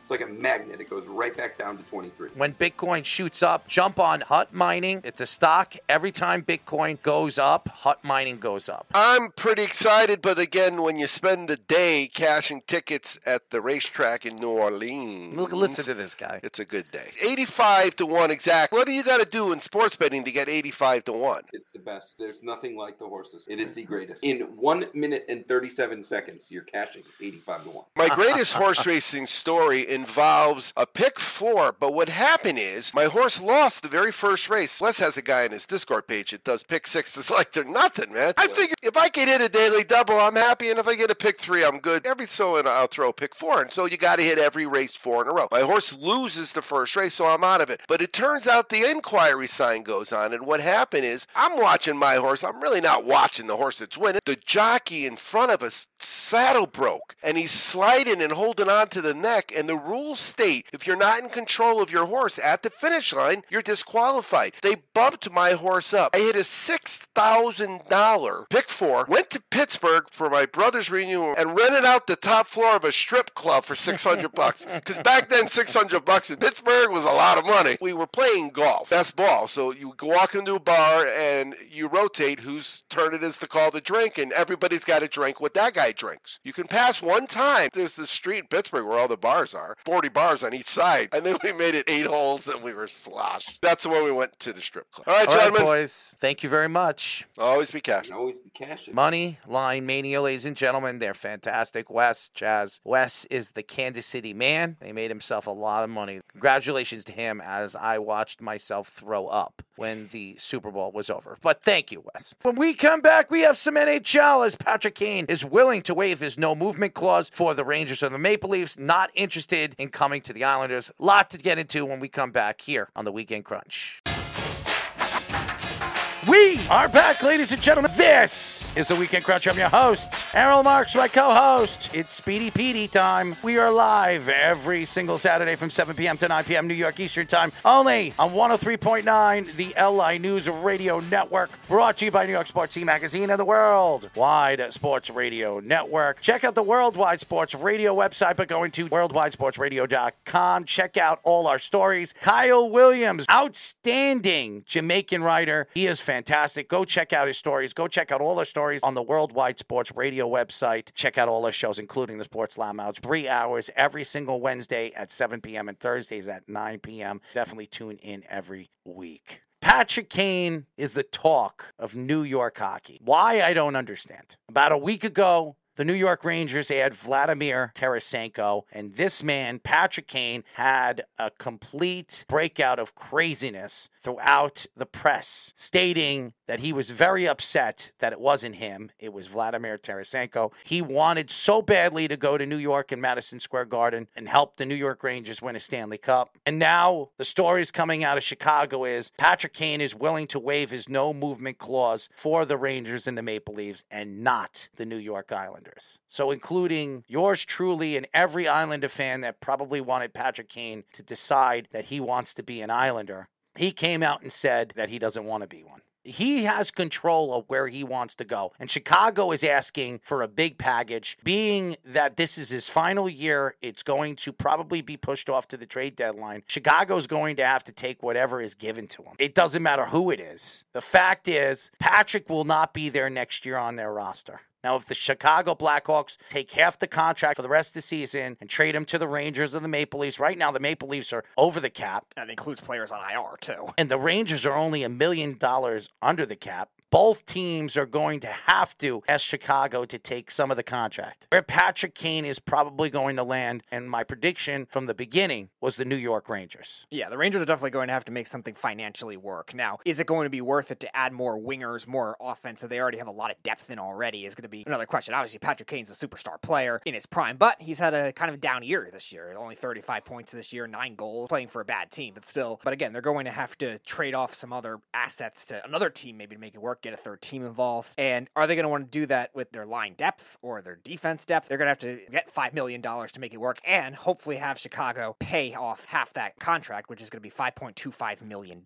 And for the Rangers, I think it makes a lot more sense to just target more depth like they did last year. They got the big fish with Tarasenko now. If they end up getting Kane for less and they can make it work, I'm not going to be mad, but I don't know how realistic it'll be considering the circumstances. There are other teams that are interested in him too that we've heard. Patrick Kane has not come out and said that he wouldn't want to be traded there. Vegas was one of them, Minnesota, which is going to be hard because it's in division, the Hurricanes, and Buffalo. And Buffalo makes a lot of sense considering they have a lot of money. He's not going to Buffalo, especially with everything that happened in the past when he was accused doing what he did in the offseason in Buffalo when he didn't. So I don't see him going to Buffalo. I think it's either the Rangers or the Maple Leafs. They're just going to have to make it work. If the Maple Leafs decide that they want Patrick Kane, they're just going to have to give Chicago something where they can take most of the contract on and trade Patrick Kane. What team is willing to give up a piece or two that can land him Patrick Kane? I think it's going to be the Rangers. I think the Rangers need offensive help on their fourth line. They can move some of their offensive players, maybe one of the youngsters, to that fourth line and put Patrick Kane on that youth line with Kakko or one of those guys. And having Patrick Kane as a depth piece going into the playoffs,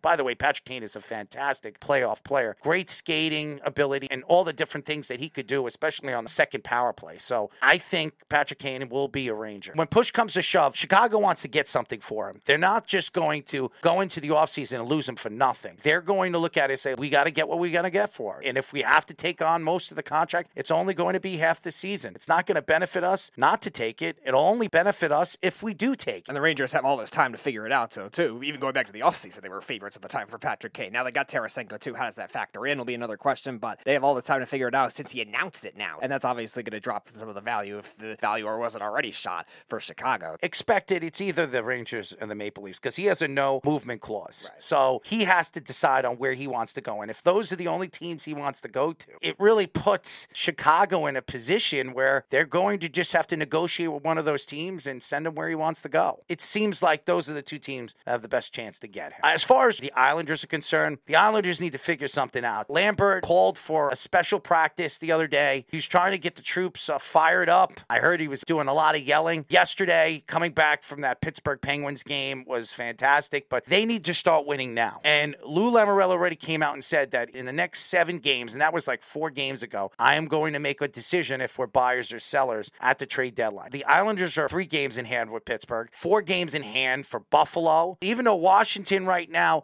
is ahead of them, they have the same amount of games. The Islanders need to continue winning. Played the Bruins this afternoon. They need to keep winning. And if they don't keep winning, being that they've played more games than all these teams either ahead of them or only 2 or 3 points behind them, the Islanders put themselves in a position where even if they start to win, they still have to be looking in front of them or looking behind them. So it's really hard to say if the Islanders are going to be buyers and sellers. If I was Lou Lamoriello right now, I'm a seller. We're not winning this year. You have a good goaltender. There are certain games that make me shake my head about some of the bad goals that Sorokin gives up, but you have a great goaltender. Now a pretty good first line. You have a dynamic duo in your first line finally, Bo Horvat and Barzal. It looks like they're going to be good together for a long, long time. You have Brock Nelson if you want to keep him as your second line center. And Anders Lee, that line has played very well. Palmieri, the defenseman that you want to keep. You want to keep Dobson. You want to keep Pelech. You might be able to move Pulak for something. Mayfield, you could trade him. You like Sal. You like Aho. You have to re-sign Aho. They're going to have to figure out what's going on with Romanov. He has not looked good the last 15, 16 games. But their third and fourth line, they could trade Parisi. They need to get rid of Bailey. You could get something for Cizikas. Matty Martin, he's a mean player. You could trade him to a team that needs one of those players for their third or fourth line for the playoffs. You can move all these pieces and then go into the offseason next year. You'll have money. And then you go and bring in a Timo Meyer or somebody like that. You bring in 2 or 3 players in free agency and bring up some of your youngsters. That's what I think the Islanders should do. Are they going to do that? Probably not. Lou is 80 years old and he's trying to win. And he thinks he could still win. I think this could be a one and done for Lambert. I think he's lost the team. He's lost the locker room. I think these players, after losing Barry Trotz, don't believe in the same team culture that they had with Barry Trotz in Lambert. I'm not saying Lane Lambert couldn't be a good coach. I just think he's he's coaching the wrong team in the New York Islanders. The Islanders are put in a position, being in such a hard division like the Metropolitan Division, where you really have to play good all season long to sneak into the playoffs if you're not a top 2, top 3 seed. I just don't think it's their year. You asked the question of whether the Islanders should be buyers or sellers. There might even be a happy medium to that, too, where let's say they do trade, for example, Brock Nelson or Pajot, somebody that could get good value. You could trade Pajot. I think a lot of people would take Pajot. Or a combination of that and Scott Mayfield or Varlamov, I mentioned last week, is somebody that you could get good value for. You could still try to do that and then try to make a trade for an offensive player. Maybe not a big-name offensive player, but somebody that still could be a depth goal scorer like Puljujarvi from the Oilers, who's a good second, third-line goal scorer for them. Lawson Krause from Arizona, who I think has 18 goals on a really bad team. Like, there's a couple smaller-scale guys they could get to at least help out their offense for the chance that they still might sneak into the playoffs. Why would you want to sneak into the playoffs if you can't win? Now, you could win, but this defense isn't the same defense with Barry Trotz. And that's how you win championships in the NHL, goaltending and defense. Their defense hasn't played well. That's one of the reasons why I don't think the Rangers are winning anything either, because I don't trust their defense in a 7-game series against the powerhouses in the East or the West. Right, but I'm not even saying to trade for somebody old, too. Like, I'm not saying you should go out and trade for, like, a James Van Riemsdyk. The Islanders are not knowing where they're going. A lot of these guys that are still rumored wingers that could be, like, the second or third tier type guys are younger guys, too, where they could still be a long-term answer as well for depth, offensive depth that the Islanders definitely could still need, especially with all the money that they're going after shed if they want to go after somebody bigger in the offseason, because I think that is Lou's plan. And if he wants to have that kind of plan, he's got to start trading. So I think there is a happy medium of where they could go at this trade deadline if they have that kind of approach. When we come back, some NBA, as Kevin Durant says Kyrie Irving's trade took away the Nets' identity. I think that's a crock. We will get into the Kyrie Irving, Kevin Durant clown circus now that one is in Phoenix and the other one's in Dallas. And the New York Knicks go into the All-Star break 33-27 as a 6 seed. What are the New York Knicks? When we come back, we will explain what we believe they could be going into the playoffs. When we come back here on the Weekend Crunch. We are back, ladies and gentlemen. This is the Weekend Crunch. I'm your host, Errol Marks, my co-host, Speedy Petey. Remember to listen to our show every single Saturday from 7 p.m. to 9 p.m. New York Eastern Time only on 103.9, the LI News Radio Network. Brought to you by New York Sports E-Magazine and the Worldwide Sports Radio Network. Check out the Worldwide Sports Radio website by going to worldwidesportsradio.com. Check out all our shows throughout the week. They're live, including our show, which airs every single Wednesdays at 7 p.m. and Thursdays at 9 p.m. as we have great guests, great content, 3-hour show. Call the show and attack us. Tune in every single week for that show. We have Game On that airs on Fridays, The Wise Guys from Cincinnati. There's a lot of different shows that you can check out and the great stories by our writers. I am not a writer, and I'm not going to write much about the Kevin Durant, Kyrie Irving past clown show, because it's no longer a clown show in Brooklyn or New York. It's now a clown show in 2 separate areas, as we saw Kevin Durant get traded to the Phoenix Suns and Kyrie Irving getting traded to the Dallas Mavericks. Both teams are ecstatic to get both players, world-renowned talents. Kyrie Irving, I believe, is the best point guard in the NBA with talent-wise, just not mouth-wise. Kevin Durant, to me, is one of the top 5 players in the NBA. And for the amount of nothing that the Suns gave the Brooklyn Nets, they got a steal in Kevin Durant. But Kevin Durant said something this week that just makes me shake my head. It just shows me how stupid Kevin Durant has been ever since he decided to walk away from the Golden State Warriors. Kevin Durant said that Kyrie Irving trade took away the Nets' identity. I was upset we couldn't finish. Couldn't finish what? Did you really think you were going to win a championship with Kyrie Irving? Your buddy, James Harden, which, by the way, the organization traded away their future for. They're going to regret doing that, a.k.a. Billy King, a.k.a. the Boston Celtics. To sit here and say that we could have done something special, we could have finished and won a championship here in Brooklyn.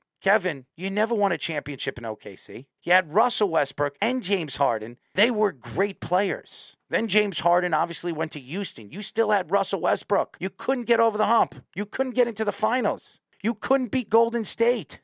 Then you go to Golden State. You win 2 titles. You win 2 MVPs. And then you decide to leave because you didn't want to be looked at as the second guy, even though you were the best guy on the team. You go to the Nets and you created a clown show. Your good friend James Harden, he really figured it out pretty quick that he didn't want to be there. He jetted out of there. He went to the team that he really wanted to go to, is the 76ers. And then the whole craziness with Kyrie Irving. How many coaches needed to be fired before the Nets decided that Kyrie Irving wasn't the guy? He wasn't the guy you wanted to build your organization around. Atkinson, gone. Nash, gone. 2 coaches, gone in a 4-year span. That had nothing to do with Kevin Durant, but Kevin Durant's never going to come out and blame Kyrie Irving for it. Kyrie Irving has been a joke off the court with his anti-Semitic views, by his geography of thinking that the earth is flat, his stupidity with everything that's come out of his mouth. I respect his thoughts with COVID, but the way he did it, the way he was pushing it was despicable. Everything Kyrie Irving has ever done when it comes to off the court has been selfish, disrespectful, and shows you why I wouldn't pay Kyrie Irving a super contract, which would pay him almost $250 million.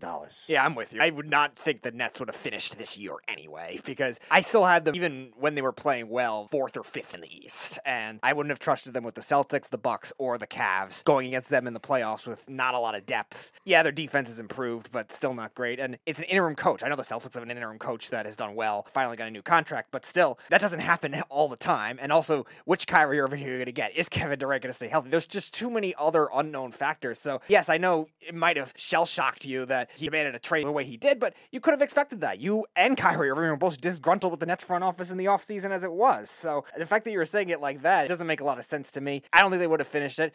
Are you right about some of the things that Kyrie Irving might have done there and maybe he's implying? Yeah, probably. He's crazy. Kyrie Irving off the court, he's a lunatic. But still, the way you're saying it like that the Nets would have guaranteed to win a championship, I don't buy that for a second. You're going to a team that's a lot better in the Suns. They have a much better shot at winning a championship. My finals pick at the start of the year against the Bucks, and that finals definitely could happen at this point. I think it will happen. Yeah. Unless Denver pulls it out. And I think they could, because they're a very good defensive team, and they have the firepower to stay in the games with Phoenix, and they have depth. I still think Phoenix has the most talent. The best front 5 in the NBA. You have 3 All-Stars on 1 starting lineup. And DeAndre Ayton was an All-Star too, so really you have 4. But going back to Durant's statement, think about his career trajectory. His 2 championships were won in Golden State, where he had so much talent around him too. And Kevin Durant has never been the consistent playoff performer when he was the focal point that was getting all the attention. Yeah, he made the finals in OKC, did great in that year. But Russell Westbrook, he was good, but he wasn't like Russell Westbrook elite yet at that point in his career. And same kind of thing with James Harden. He was mostly a 6-man on that Thunder team. He won a 6-man of the year. Very good team, but it wasn't what the Golden State Warriors were. And it's not what the Suns are either. Chris Paul is still a very good point guard at 38 years old. Devin Booker is one of the best shooters in the league, and DeAndre Ayton is one of the better centers in the league. So combine that with the fact that Kevin Durant thought he had a better shot at winning with the Nets. No, Kyrie Irving trade did not change the identity. It still would have been a tough road in that Eastern Conference. The Eastern Conference has too much depth. It's so much better than the West. The clown circus will continue as Ben Simmons becomes the real Ringling Circus, Bonham and Bailey's. By the way, he has looked horrible as he became the number 1 option. And for anybody to think that he was going to change his old ways and start hitting shots from the outside, I don't know what you thought, because he's not that good. I wonder how long it'll take for his free throw percentage to get above 40%. Horrible. As the New York Knicks move into the All-Star break, 33-27, they're the number 6 seed in the Eastern Conference. If you're a Knicks fan, you should be very excited. Adding a guy like Josh Hart, and he has been a big factor ever since he's been traded. For the first 3 games that he's been a Knick, he's played a big part. And they're 3-0 since they brought Josh Hart in. That says a lot. He plays defense. He defends multiple positions. Yes, Quentin Grimes lost his starting job, but he lost it to a better player right now, and they have the depth, and Quentin Grimes will be the second option at that guard position. The New York Knicks might have the most depth we've seen them have in probably 20 years. They have a tremendous amount of depth. I believe a superstar point guard who should be in the All-Star game. I have no idea how he didn't make the All-Star team. Because it's a popularity contest. Averages 23 points. It's the most he's ever averaged. 30 points a game in 8 straight games. Most in the NBA by a point guard this year. He's had a fantastic year. He plays a big part on whatever the Knicks are going to do going into the playoffs. It's amazing how one player, one point guard could change the value of what this team is. As a matter of fact, Julius Randle's a better player ever since Jalen Brunson has come to this team. Now, does that mean that the Knicks shouldn't trade Julius Randle? I think you're out of your mind if you don't think that the Knicks shouldn't trade him in the offseason. But now they have to move forward and see if they can make a run with the team that they have. But Josh Hart was a good addition. When you look at the Knicks, in Tom Thibodeau. Tom Thibodeau has had a good year, but is he the guy? Is he the guy you want to move forward with some of the young players? I don't know, but a real fun year to watch the New York Knicks play, and it could be even more fun going into the playoffs. And you look at a move like Josh Hart, too. This is a guy that creates good team culture everywhere he's gone. When he started with the Lakers, when he was a rookie, he was one of the better rookies. He outplayed Lonzo Ball his rookie year. That's how good Josh Hart has been there. Then the Pelicans, they made the playoffs his first year there, too, and was good for the Blazers last year, even in a year where they were not good as a team. And it seems like everywhere he's gone, he's had a positive impact. And I think that's why he ends up starting right away, because he makes Julius Randle and Jalen Brunson better, and RJ Barrett too. They're all striving around Jalen Brunson. He's been the best Knick consistently this year, scoring prolifically too, which was never his game before that. And Julius Randle,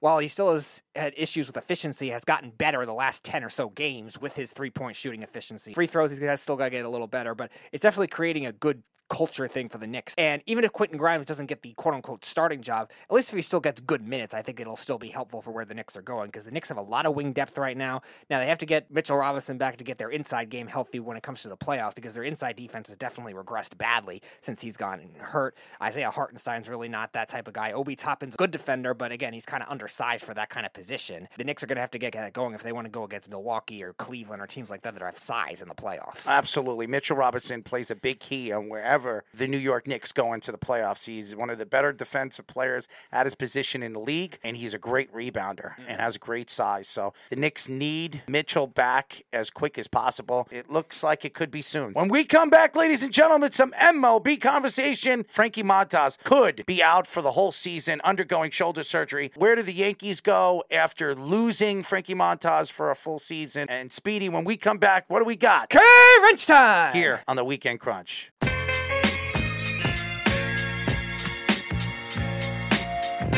We are back, ladies and gentlemen. As you know, this is the Weekend Crunch. I'm your host, Errol Marks, my co-host, Speedy Petey. Remember, you can listen to our show every single Saturday from 7 p.m. to 9 p.m. New York Eastern Time, only on 103.9, the LI News Radio Network, brought to you by New York Sports Team Magazine and the Worldwide Sports Radio Network. Check out the Worldwide Sports Radio website by going to www.worldwidesportsradio.com. Check out all our shows, which are live throughout the week, including our show, The Sports Loudmouths, which airs every single Wednesday at 7 p.m. and Thursdays at 9 p.m.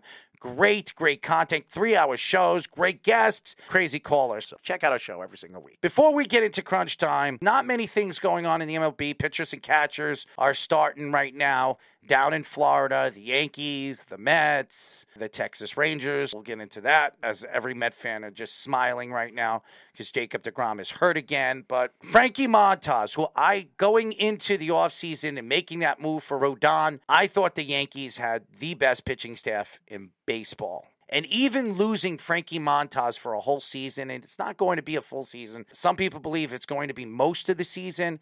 He might not be back until August. But even if they lose him for a full season, they have Domingo Germán. He's a great player. He's a good pitcher. He's a good fifth starter. If Germán gives you 10 to 12 wins, it's a win-win for the Yankees. The Yankees still have the best pitching staff in baseball. As long as Garrett Cole, Rodon, Cortez, and Severino stay healthy this year, they're in a good position. But losing Frankie Montas, trading away 3 pitching prospects, 2 really good pitching prospects, in Sears and Waldichuk, when you look at the Yankees, if this completely smacks them in the face, this was a bad trade for the Yankees. They have to hope that this shoulder surgery will get Frankie Montas back to what he was with the Oakland Athletics when he was a dominant force, when he was 6th in the Cy Young conversation a couple of years ago. I always talk about the Mets having trouble with injury management. The Yankees, they've started to have a little bit of it recently with their pitchers, too. Especially with the younger pitchers, where they haven't been able to take that next step because of that. You saw that with Luis Severino, especially. You've seen it with some of the veterans they've brought in trades, too, that have a lot of injury issues coming in. And maybe that's something they should have addressed last season when it came to Frankie Montas struggling the way he did. I know he had the family issue in August, but still, he was still struggling even after that, too. He had the one good start against the Mets, and that was really it. So that was something that maybe they should have addressed then, get the surgery now, so they could could have played it more, because he really wasn't a big factor in the playoffs because of that as it is. They're kind of using him as a decoy, which is hard to do. For an individual pitcher, it doesn't make a lot of sense. As far as Jacob deGrom, and I know a lot of Met fans are probably smiling right now, we bring in Justin Verlander. He was a Cy Young winner last year. And Jacob deGrom, who was the face of the New York Mets for 7 years, probably the best pitcher in baseball for the last 6 years. He goes to Texas, gets a pretty good, nifty contract. He didn't want to re-sign with the Mets. He already came out and said that he would rather go down south and play in Texas, throwing the ball, having pitching practice. And then he said he was feeling some pulling in his lat. I'm sure he's going to go in for an MRI and see what's wrong. I do believe that Jacob deGrom will start the season not on the IL. And I don't know why any Met fan would be hoping that he was. You do not wish anything bad, ill will to a player that decided he didn't want to play for your team. You brought in Justin Verlander, yes, a senior citizen. Max Scherzer, another senior citizen who has one more year left on his contract, who couldn't stay healthy last year. Yep. Quintana, another senior citizen. Not as bad as those two, but pretty bad. He's a good pitcher. He's an efficient pitcher everywhere he's gone, but he is a senior citizen.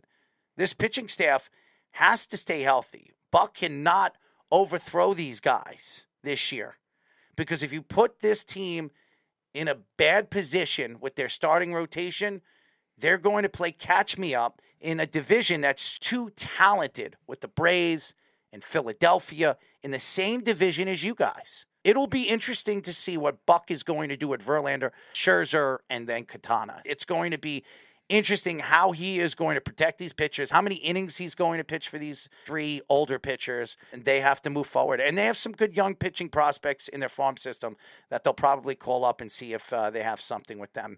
Peterson will be back this year, right? Yeah, and he's going to have a bigger role, too, on this team, because the Mets, they traded for Brooks Raley in the offseason, but they still have a lot of lefties. Until he got hurt. I know. I like him because he's versatile. He could be a stretch reliever, or he could be a starter. He's not going to go a lot of innings as a starter, but very good with strikeouts. He was good in terms of tough situations at certain points. When he was bad, but like he was always somebody that was reliable in those tougher situations, and they're going to need somebody like that. And same kind of thing with McGill, who had a very hot start to the season before he got hurt and then never really recovered after that. Those younger pitchers are going to be very key, because if Buck Showalter wears out Scherzer like he did last season, and Verlander, who's been worn out in the past, it's not going to bode well for the Mets. All right, Speedy, what do we got? Crunch time! It's time for Crunch Time. Read the time.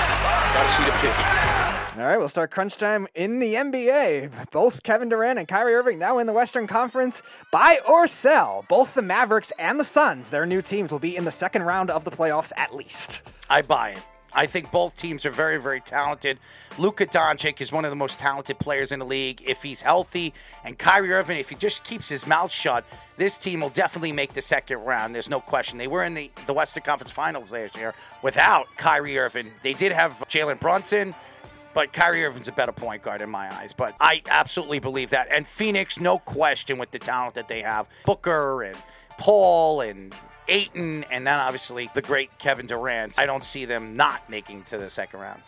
I'm going to sell that one because I just don't know if I trust the Mavericks' depth. I know it didn't affect them last year, and they still made it all the way to the Western Conference Finals, but I can't see like a team like the Suns, the way they choked last year, doing it again. I still like the Grizzlies a lot. The Suns and the Nuggets, like you said earlier, are going to be impactful teams. I just don't know if I could trust the depth 2 years in a row, and I don't think Kyrie Irving is going to keep his mouth shut like you said you need him to, so I am going to sell that one. All right, buy or sell. Vladimir Tarasenko, who had 10 goals before he got traded to the Rangers, already has one already, will have scored 10 goals as a Ranger, needs 9 in the last 27 games. I buy it. I think he will. He will definitely have at least 20 goals this year.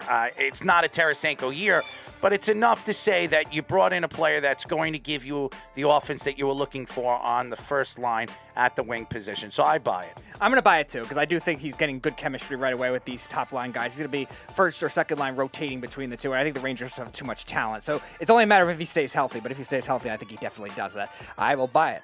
All right, let's go to football. Buy or sell. An ex-Jet might get another coaching job. Rex Ryan, favorite to be the Broncos DC. Buy or sell, he'll get it. Oh, I buy it. When you hear Rex Ryan in the news and you hear that he is the lead guy to get it, which means Sean Payton wants to bring the most dominant force at that defensive coordinator job after losing Chubb at the trade deadline. I think you bring somebody like that to help this defense out, this defensive line that ever since they lost Chubb was missing something in the second half. I expect it. I think it's going to happen. I'm buying it. I'll buy it too, yeah, because you need that type of coordinator with the weaknesses the Broncos have on their defense. They need some help with their edge rushes. With Rex Ryan's blitz packages will help that a lot. Corner depth, Surtain's great, but after that they don't have much, and Rex Ryan's always been good with that with the Jets too. So I think it's a perfect fit.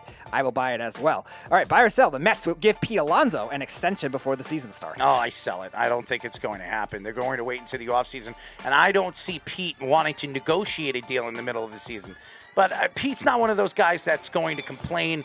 He'll play the game. He's a big baseball fan. He is a Met for life. I believe it. And the Mets will give him the contract that he wants after the season when he hits another 40 home runs. So I am going to sell it. Yeah, I'm going to sell it too because for that reason. I don't think he's that selfish type of guy that's going to hinder the Mets in terms of the team distractions. He's a great team culture guy, and I don't think they're going to do that right away. And again, he's going to want a lot of money. He's not going to have to prove himself necessarily with everything, but he's definitely going to want to build on that more. He's a $250 million player. Oh, absolutely. No question. And I don't think he has to build himself with his hitting, but I think the team culture-wise, he's not that type of guy, so I'm going to sell that as well. All right, buy or sell. The Knicks will still finish top 5 in the Eastern Conference, even though they did not trade for Zach LaVine. I'm going to buy it. I don't trust the Nets, and I don't know what the Cavs are going to be as the season progressively moves forward with the last 20 games. I think the Knicks are a lot better with Hart, and when Mitchell Robinson comes back and their schedule gets a little bit easier in the last 5 to 6 games, I think they could absolutely be a 5th seed, so I'm going to buy it. Yeah, I'm going to buy it too. I mean, the Nets obviously are going to lose the spot because they have nobody else left, and I still trust the Knicks a little more than Miami right now. 1, to stay healthy, and 2, just to be able to have more productive offensively. I don't think the Cavs are going to sit there either. I think the Cavs will be fine. I think they've had issues closing out games, but I think they're going to still be fine for the 4 seed. I think they're still a little ahead of the Knicks right now, especially with their defense, but I think the Knicks will definitely get the 5. I trust them a little more than Miami, so I will buy that one. All right. Buy or sell. The Islanders will make another trade for a player not named Timo Meier. I think they're going to be sellers, so I'm going to sell that. I don't think they're going to be buyers. They have to be on a run like the Rangers. In the next 4 games, they're going to have to win the next 4 games for them to be buyers. But right now, I'm going to sell it because I don't know if they're that good right now. I just don't know what this team is all about. The chemistry is blah, and I don't know if this coach understands what this team's strengths are and what this team's weaknesses are. So I'm going to sell it. I'm going to buy it. I think it'll happen more towards the end of the deadline, but I definitely can see a younger type winger. I don't think it'll be a big name, but a younger type forward because Lou Lamoriello does know he needs those types of players. And I do think they will end up trading one of the other bigger contracts and making that money work and then make that big splash in the offseason for a bigger player once they get the money. But I do think there will be one more because I think that Lou is not going to give up right away. They're still going to be right on that borderline. All right, last one. Aaron Rodgers or Derek Carr will be a New York Jet within the next 2 weeks. You know my answer to this. By March 15th, the Jets will have either Derek Carr under contract or Aaron Rodgers. Is that 2 weeks? No. So I'm going to sell that. But by March 15th, Derek Carr or Aaron Rodgers will be a New York Jet. Book it, take it, sell it, do whatever you want, eat dog poo, which our friend Jeff is going to do after I told him that one of these 2 guys will be the next New York Jet quarterback. So I am going to sell that, but by March 15th, one of these guys will be the quarterback for the New York Jets. Yep, 100% agree. I think Derek Carr will still drag out the process. He's going to meet with some other teams, the Panthers, the Buccaneers, and a couple other teams. And Aaron Rodgers, you know the Packers are going to drag the process out forever. Till the 15th. And I do think it'll end up being that, but I do agree with you. I think one of them definitely is going to end up being a Jet. I think it's more likely that it's Carr, but I wouldn't rule out Rodgers. I think the trade deadline opens up on the 15th. I think one of them definitely is going to be a Jet. I can't see them, both of them trying to shy away from what the Jet situation is like. I think it's the 15th where I see the Jets either getting Aaron Rodgers or Derek Carr. I'll sell that it's 2 weeks. You're going to know in the next week and a half. And I think you'll know because Aaron Rodgers will be sitting down with Green Bay. It's not going to work over there. And then you know what the Jets are going to do. They're going to go all in on Aaron Rodgers. If they strike out on him, Derek Carr will be a New York Jet. Take it and sell it. Yep. Take it to the books, baby. Yep. Anyways, Great show. Thank you to our friend, Eagles and Phillies Spanish language broadcaster Oscar Budahen, for joining us. He was fantastic. Thank you to all the fans that listen to us on 103.9 FM. Thank you to Moneyline Mania Wes, who's out of his mind thinking that the Rangers are going to the Stanley Cup.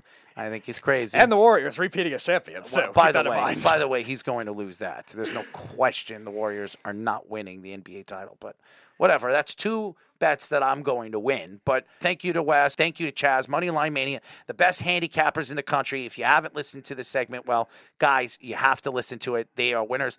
Wes had 41 picks for the Super Bowl and was on all of them. This guy knows how to win. He knows how to bet. You should be listening to their segment every single show. I will not be back next week. We will have somebody named Josh Silverberg filling in for me with Speedy Petey, but I will be back from Toronto the week after. But enjoy your week, guys. It's going to get a little bit colder, which I'm looking forward to, but I'll be in Toronto where it'll be a little bit more colder. Have a good week. We will be doing a show on Monday, a 4-hour show for the Sports Loudmouths. Check us out. Go to www.worldwidesportsradio.com. It is a great show. We're going to have who on this week's meeting? 10 o'clock on Monday, it'll be Chris Gronkowski, brother of Rob Gronkowski, who also played in the NFL as well for the Patriots and the Steelers. So there you go, guys. We have a Gronk coming on. So definitely tune in. It'll be funny. It'll be crazy. And maybe soon we'll have Rob Gronkowski joining us. So we'll see. But thank you to all the fans. Keep listening. Good night.